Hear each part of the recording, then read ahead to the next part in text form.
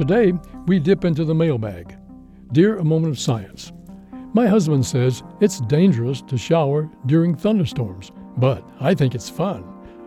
Our house has plastic pipes, which are great insulators, but he won't listen to reason. Who's right? Signed, Amy. Well, Amy, let's start by reviewing the basics.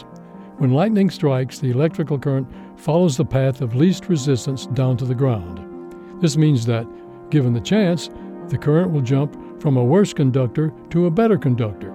And if you happen to be the best conductor around, that current will go right through you. That's why lightning rods are so important. They provide the current with an easy and safe route to the ground. Metal is a good conductor, so if lightning strikes an unprotected house, chances are the current will travel through any metal pipes. What's more, the tap water moving in these pipes contains impurities that help the water conduct electrical current.